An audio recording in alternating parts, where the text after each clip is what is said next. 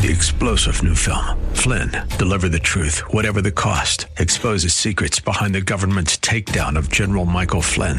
Flynn knew what the intel world had been up to. He ordered the first audit of the use of contractors. This set off alarm bells. He told the truth. He was the most dangerous person for Donald Trump to hire. They had to get rid of Flynn. Flynn, Deliver the Truth, Whatever the Cost. Available now. Watch it today. Go to salemnow.com. salemnow.com.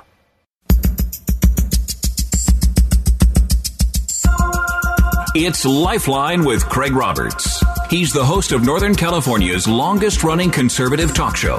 He's a man with a message, a conservative with compassion. He's Lifeline's own Craig Roberts. Good afternoon, Northern California. Welcome. Just about 5 minutes after the hour, 5 p.m., as we welcome you to another edition of Lifeline, keeping you company Monday through Friday at this time, as we typically do, addressing issues that impact your life, your world, and your Christian walk. Something certainly big developed in my life, and it is the bane of every radio announcer in the country, and that is a chronic cough. Long-term listeners to this program will probably remember those days. Certainly my engineer, as he's shaking head yes, with his finger dutifully poised over the mute button during that period of time. We'll call what I thought was a season of dealing with post-nasal drip. I'm an allergy sufferer. It's something that's been in the family. So for me, it just seemed to be load up on Mucinex and make sure you take your allergy medication. And surely this will finally go away. Well, days turned into weeks, turned into months. The cough became worse. And I'll never forget my reaction going into my doctor's office, describing the symptoms. And the next thing the doctor did was hand me a prescription for anti-reflux medication. And I sort of laughed it off, and I said, wow, what, me? I don't even suffer from heartburn.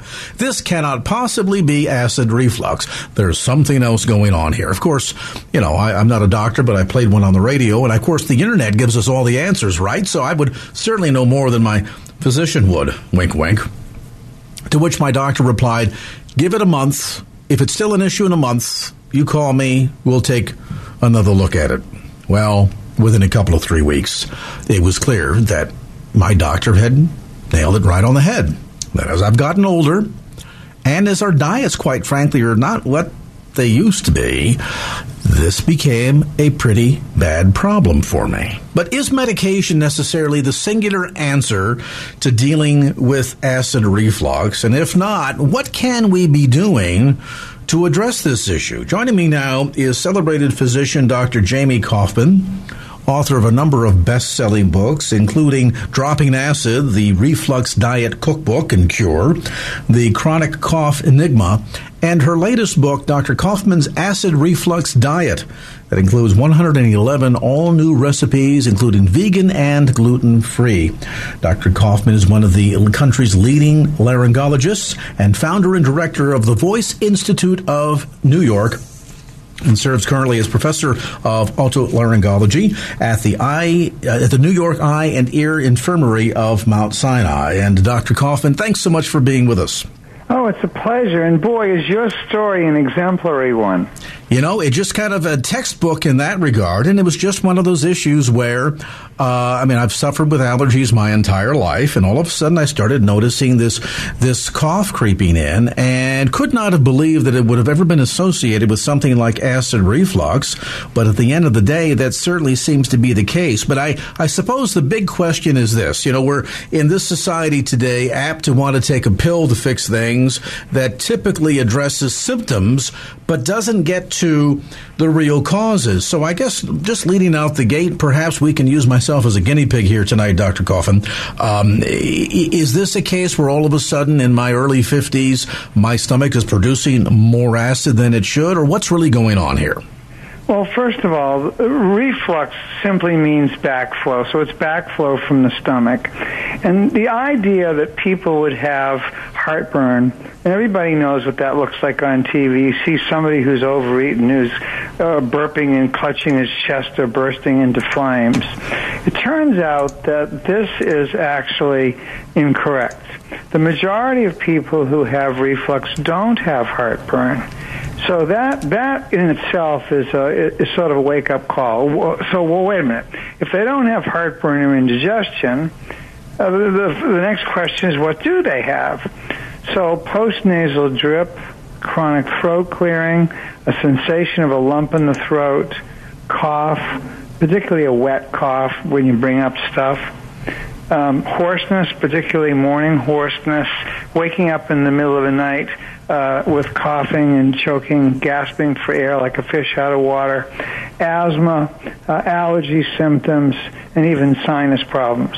So it turns out that there are probably 125 million Americans that have reflux, and only about 25 million of those people have heartburn as their major symptoms. That means all these other things are a surprise, and not only are they a surprise to people like you were surprised when your doctor said you had silent reflux, but indeed they're also surprises to many physicians.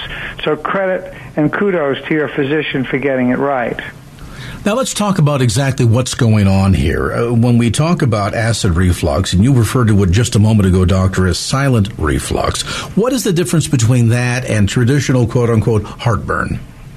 Well, if you think about it, I don't know how old you are, but I mean, I'm pushing 70. So when I grew up, my mother put dinner on the table at 6 o'clock. You could set your clock by her, and everything was local. The chickens came from a local person. All the vegetables came locally. We did not go out to eat very often. Maybe once a month we'd go to a steakhouse or for a restaurant, and there was no fast food. People weren't drinking soda pop all day.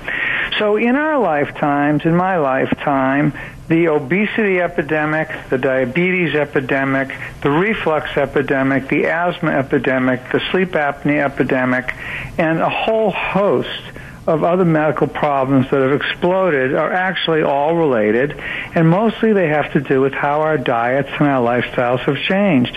We eat later, we eat worse, we eat chemicals, we eat acids, and so on. If you asked me, however, what silent reflux is, silent reflux is reflux that occurs at night while you're asleep. So you don't have heartburn. Maybe you don't wake up.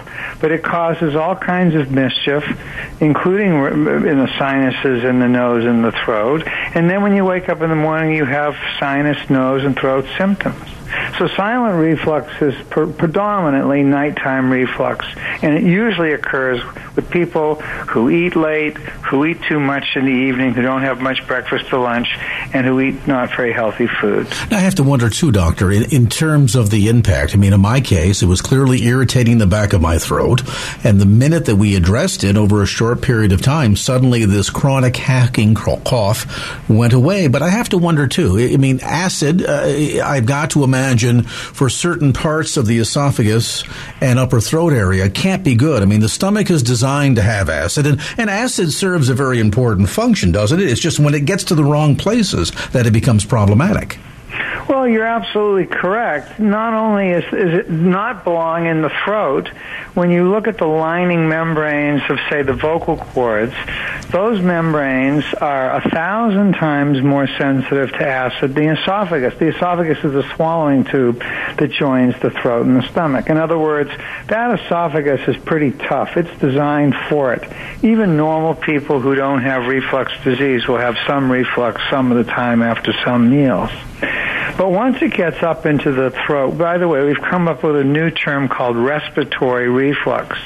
And the reason this term came about was to alert people to the idea that any respiratory symptom, in respiratory is nose, throat, voice box, bronchial tubes, lungs, the whole respiratory tract, any part of that lining is very sensitive to acid, very sensitive to digestive enzymes. And so we see these people who have been misdiagnosed or uncertain of what's going on all turn out to have reflux. It's about 90% of people who have a wet cough, which is an awful lot of people. Chronic cough is one of the most common symptoms for which a person sees a doctor. Now, I have to wonder, in relationship to the impact that acid reflux can have on some of those more sensitive tissues, does this also put us at an increased risk for certain types of cancer?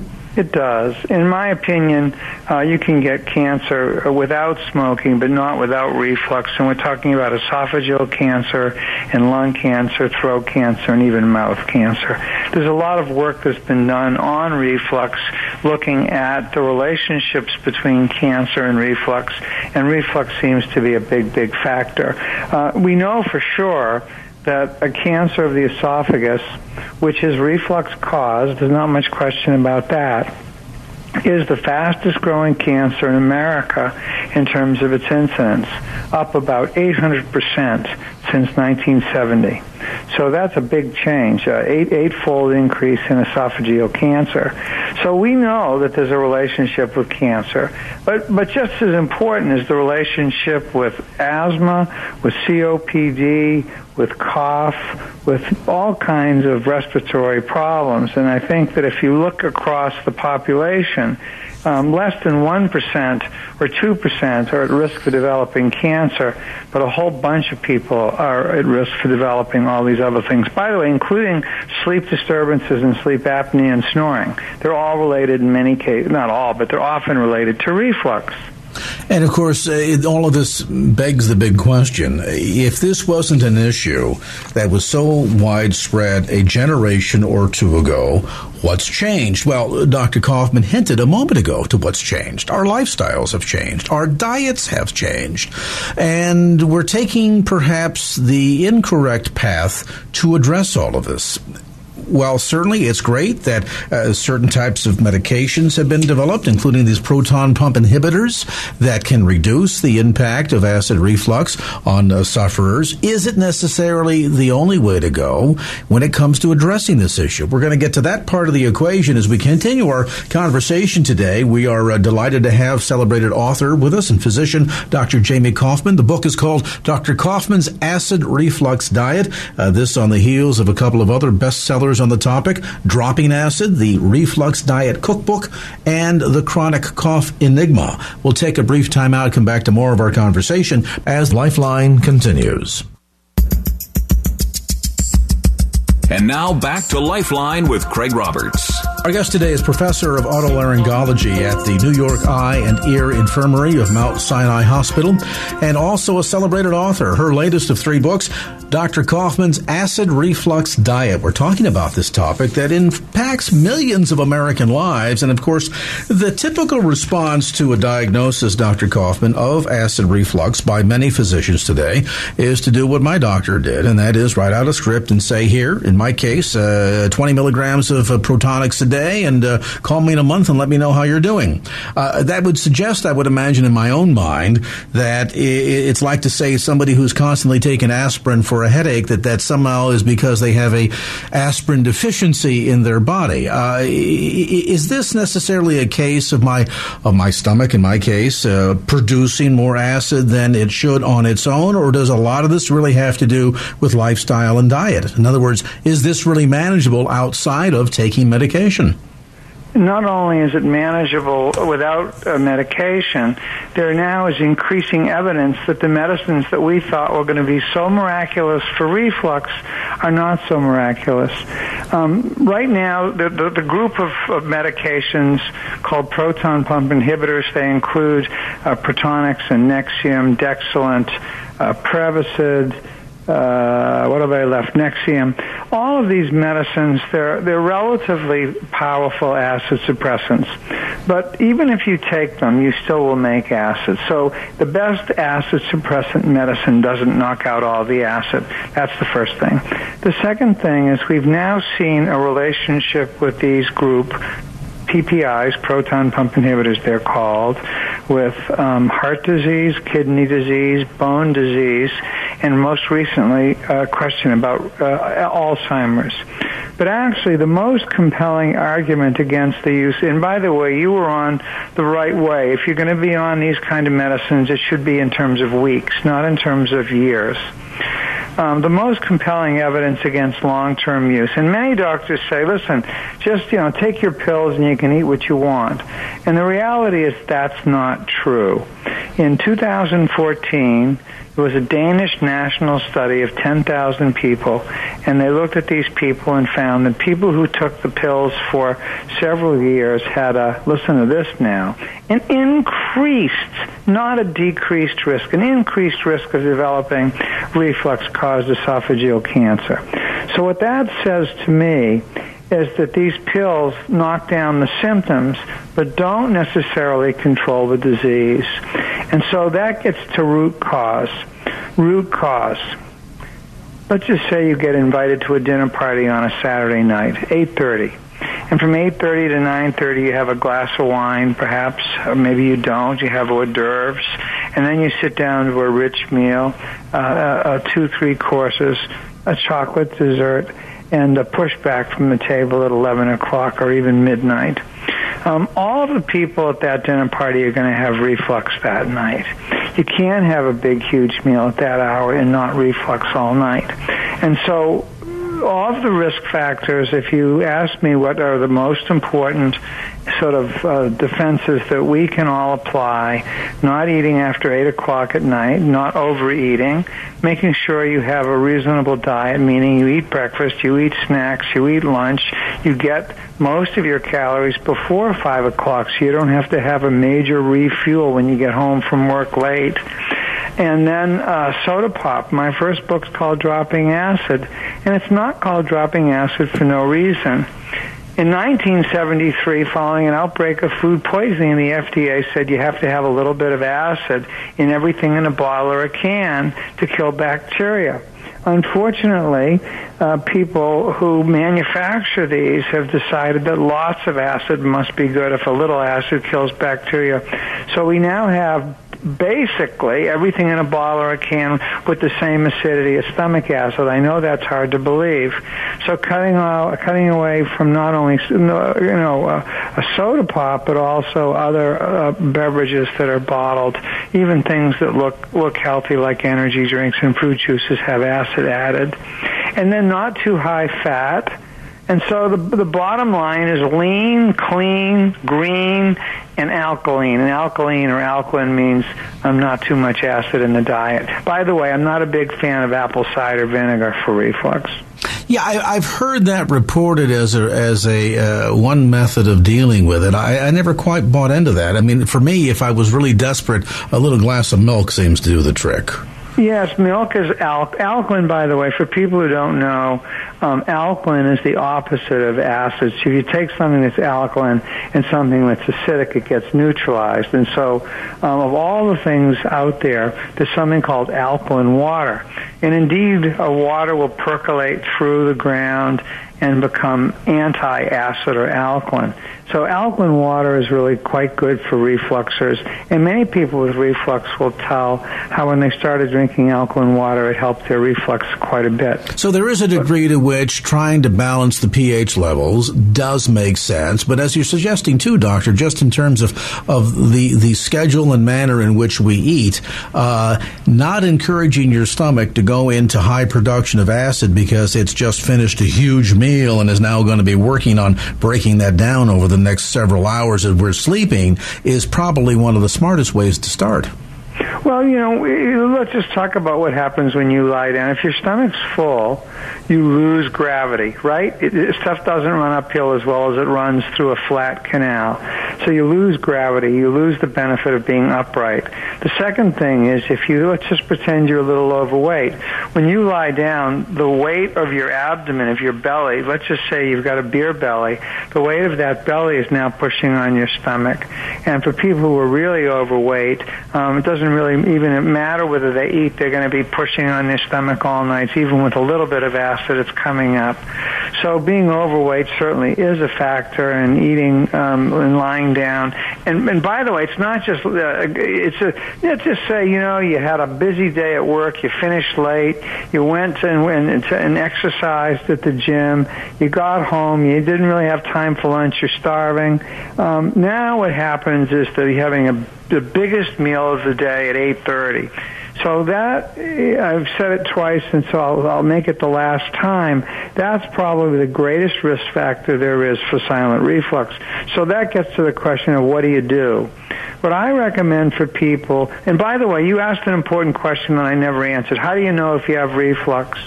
There's something called the Reflux Symptom Index, which is a quiz. It's on my website. It's in every one of my books. It takes about a minute to fill it out. You circle 9 items from 0 to 5.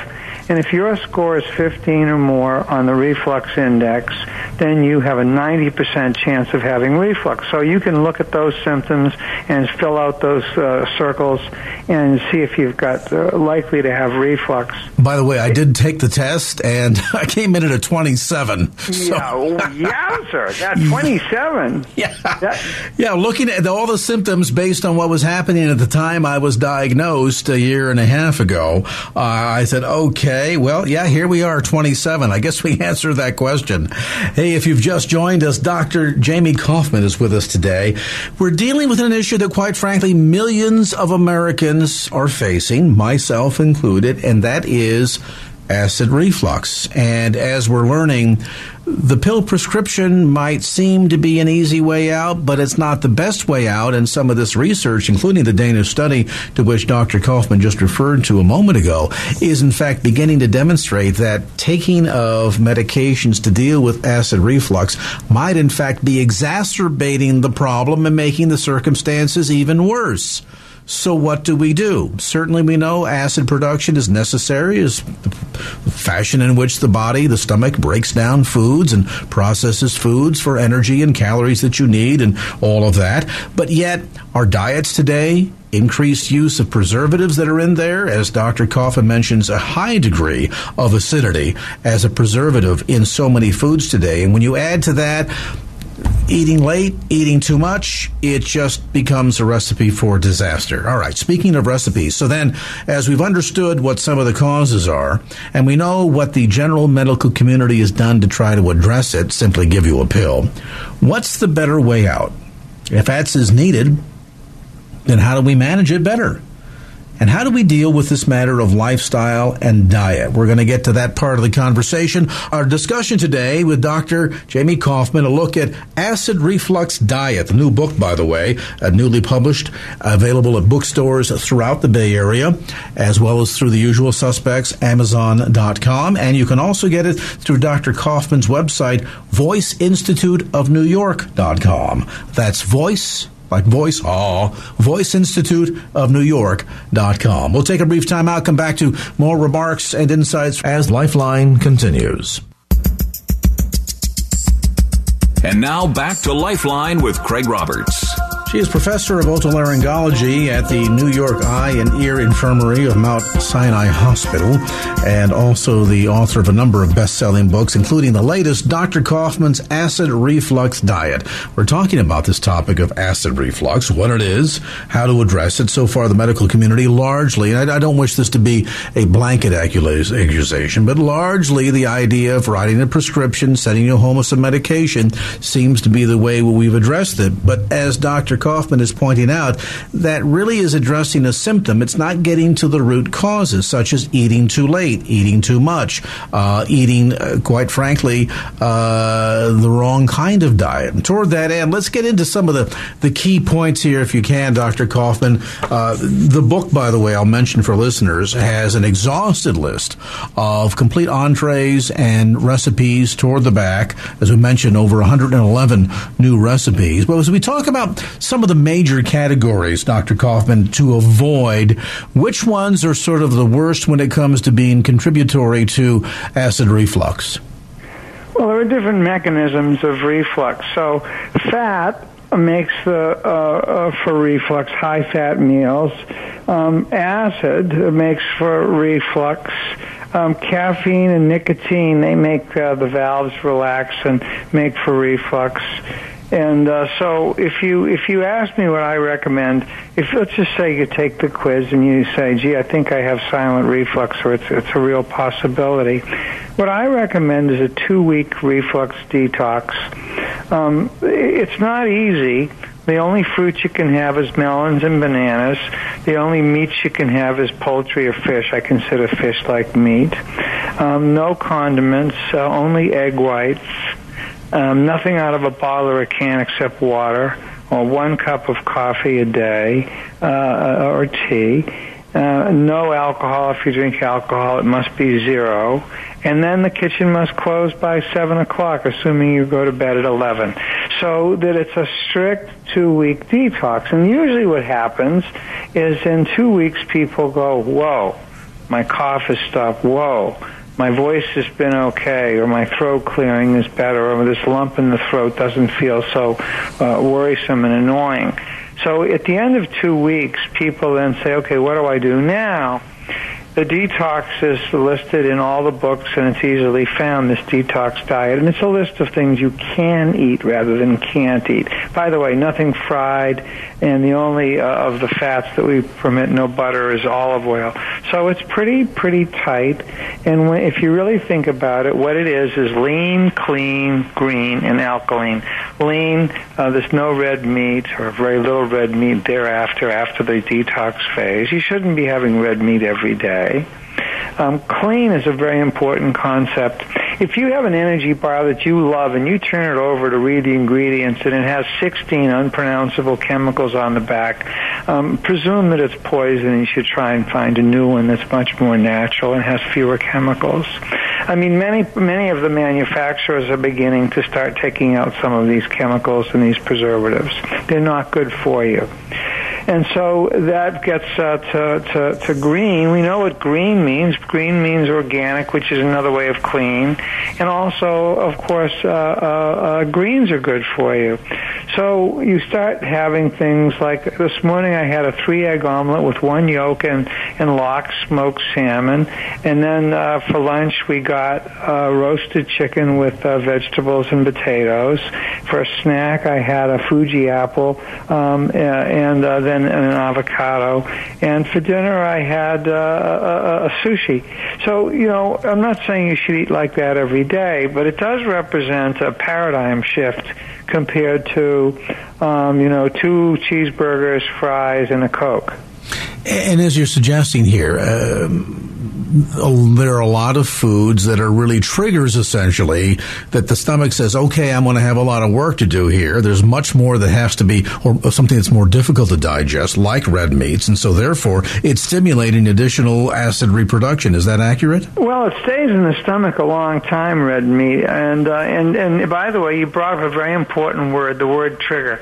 You've implied that it makes more acid. I'm not sure whether it makes more acid, but it makes reflux of the acid that's in the stomach come up.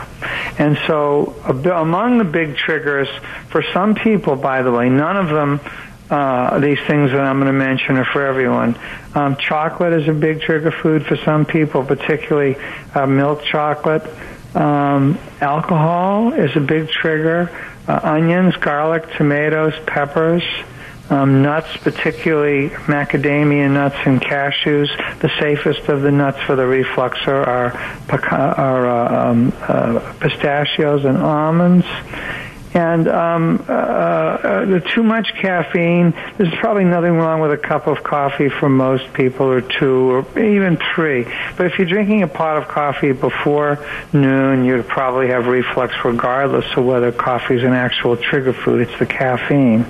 So, the question is, what do people do? And in many cases, they double down on their mistakes. And so I think what starts to happen, the reason I've done what I've done, the reason my work I believe is important, is it addresses the basic question of what does represent healthy eating. What do we know today? And most importantly, I think, as you've underscored both in our conversation today and throughout the book, simply taking a medication and thinking we can take this one little tiny pill a day and eat whatever we want, whenever we want, is largely really been a wives' tale, hasn't it? It's dead wrong. In fact, we, at least in my practice, virtually every single patient who comes to me is already on the medicine. So we know that there are millions of people who, even on the medicine, are suffering. By the way, I should mention that it never should have been allowed to have these kind of medicines over the counter, and here's why. The medicine, when you buy it, it says take it for 2 weeks. Well, what happens after 2 weeks is people stop cold turkey. And about half of people, when they stop cold turkey, then that's when you get this hyperacidity. That's when you have this, what we call rebound hyperacidity. So what happens is they were doing sort of okay for 2 weeks, and they quit, and they get terrible symptoms.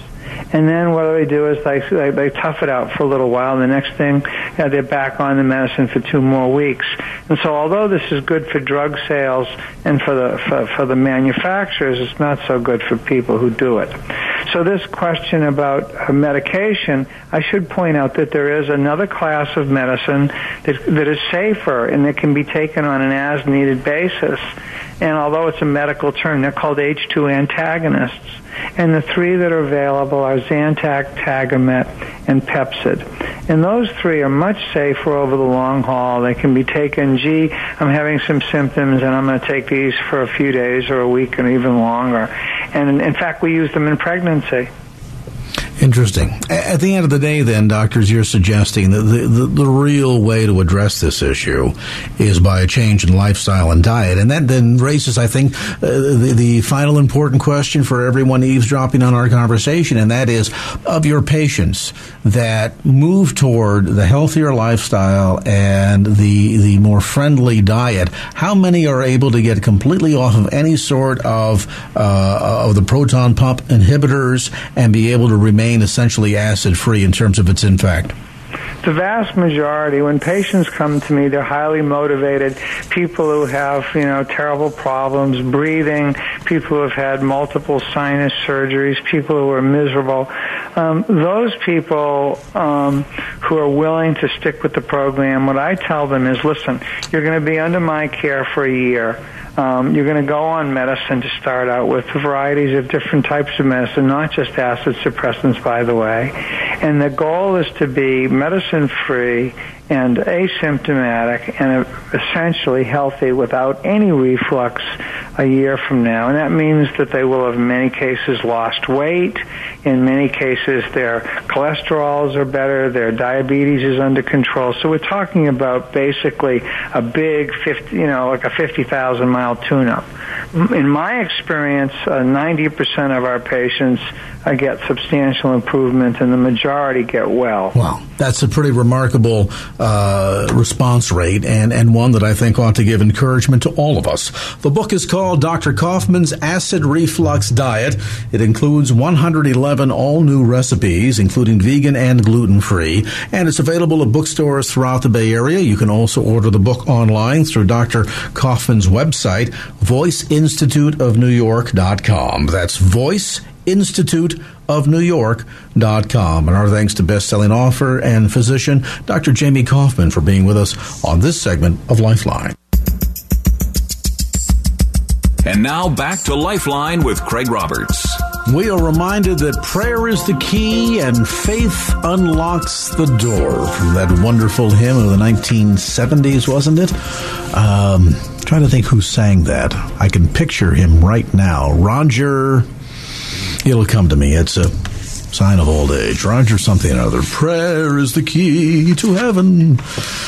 Sometimes you won't get a little overwhelmed, though, especially if you have a reputation for being a bit of a prayer warrior and you enjoy communing with God, and yet, boy, how do you do it? I don't mean how do you pray. What I mean is, how can you have a sense? When you say to somebody, for example, I'll be praying for you, are you good on the follow-through?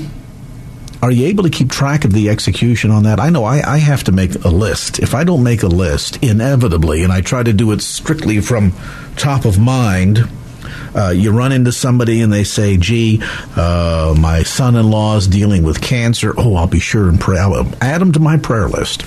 And then a day or two goes by and you forget about it. And then 6 weeks later, you run into him somewhere at the grocery store and they say, gee, my son-in-law is doing much better. Thank you for praying. And you go, oh, my goodness, I had completely forgotten. Sometimes it can be overwhelming. And yet, is there a practical way in which you can pray for friends, family, community? Well, my next guest says absolutely yes. Simply learn to pray A to Z, a practical guide to pray for your community. Amelia Rhodes joins us. And Amelia, what a brilliant book.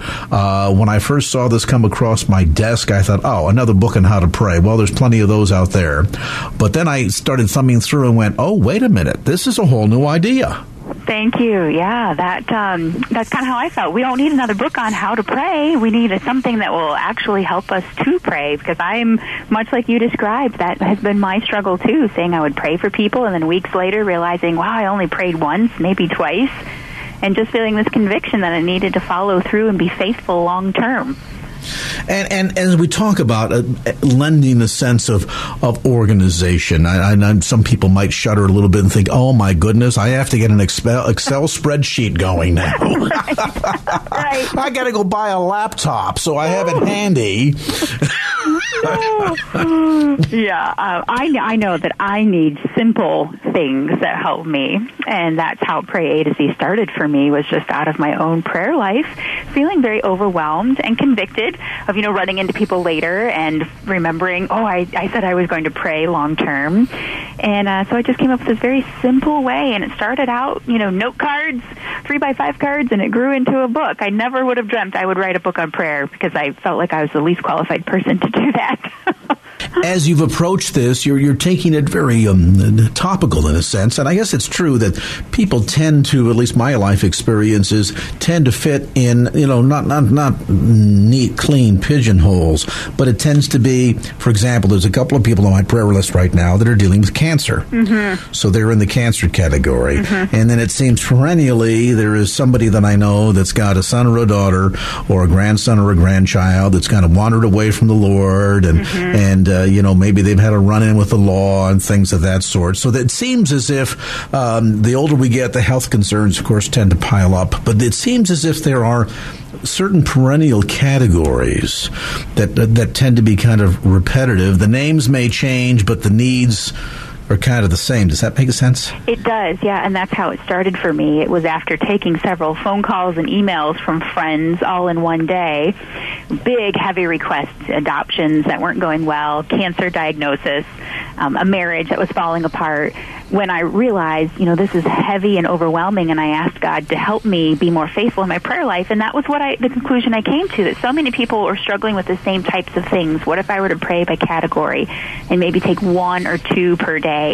And so that's how A became adoptions, and B became bullying, and then we expanded, doing several topics per letter. And I found it, I kept the topics broad enough so that, yes, under cancer, you will remember your friends, their family members, their caregivers, their hospital staff caring for them, really just very broadly covering all of those struggling with the various topic. And let's see, 26 letters in the alphabet that kind of takes us through A to Z literally over the course of a month. Right. And I ended up starting with 1 topic per letter, and then I ended up expanding it to 5. So there are 150 different prayers and topics in the book, and 2 for each letter are actually prayers of praise. Yeah, I noticed that. And was it intentional that you included that in there? Because, so often we think about, the scripture talks about going and bringing to the Lord our prayers and supplications, and it tends to usually be a laundry list of Heavenly Father, I need, so-and-so needs, the other one needs, and it's typically all very one-way communication in that sense. We could almost, if heaven had an email address, we would do that and just say, dear God, here's my list. request. Get back to me when you've answered all those requests. Right. You're suggesting a dynamic here that really helps to not only give us a better sense of discipline about our prayer, but also helps to enrich our relationship with God. Absolutely, because as I prayed, and we're looking at, very heavy topics that we're all facing in our communities.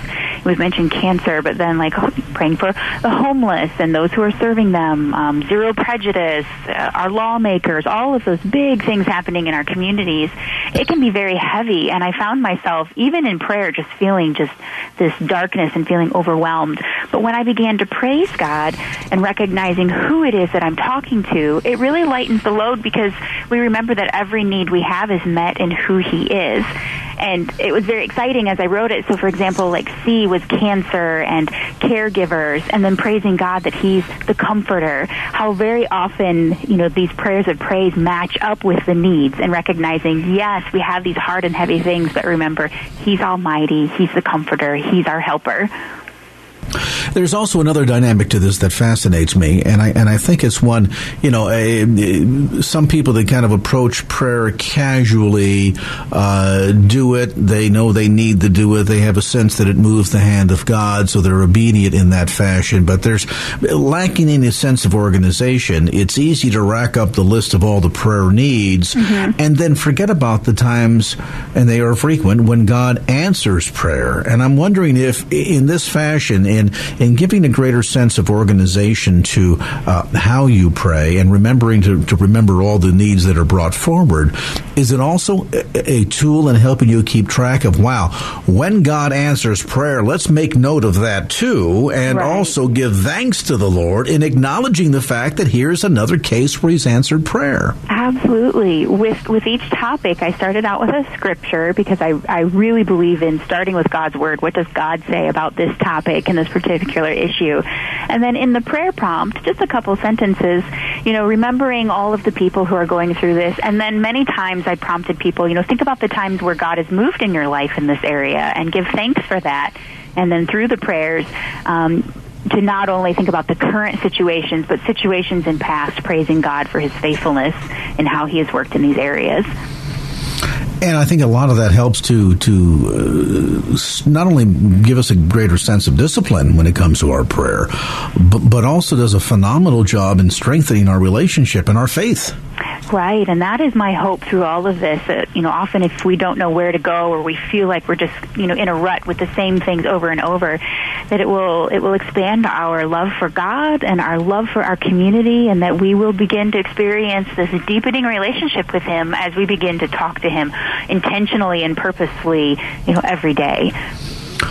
I was just looking at the calendar here and made note of the fact that it's December the 14th. Exactly a year ago today, I was flat on my back in a hospital being treated for cancer and had suffered something called an ileus. I won't describe it. It's a blockage.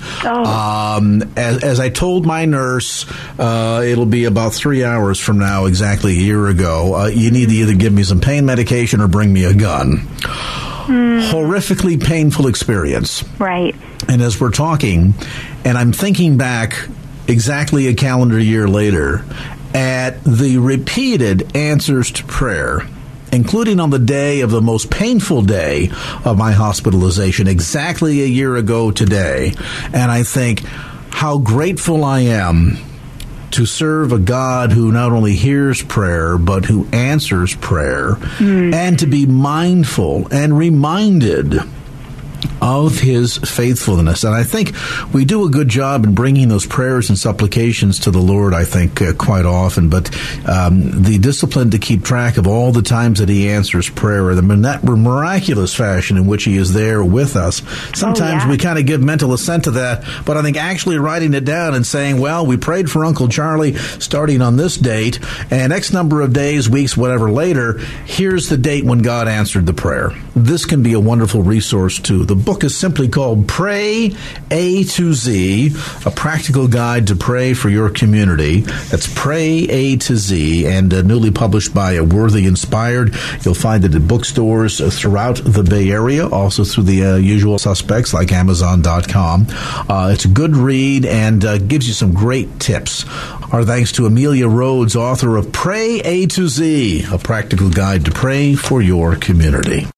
3-star General Michael J. Flynn, head of the Pentagon Intelligence Agency, knew all the government's dirty secrets. He was one of the most respected generals in the military. Flynn knew what the intel world had been up to. He understood its funding. He ordered the first audit of the use of contractors. This set off alarm bells. The explosive new documentary, Flynn, Deliver the Truth, Whatever the Cost, uncovers the facts behind this scandal. Flynn told the truth. He was the most dangerous person for Donald Trump to hire. I find out the worst enemy that I'm going to face in my life is right here in America. They took my assessment and they wanted me to change it. And I was like, I'm not changing it. They had to get rid of Flynn. With in-depth interviews, archival footage, and never-before-seen personal records of the man behind the headlines. I just felt like I was drowning. Flynn, Deliver the Truth, Whatever the Cost. Available now. Watch it today. Go to salemnow.com. salemnow.com.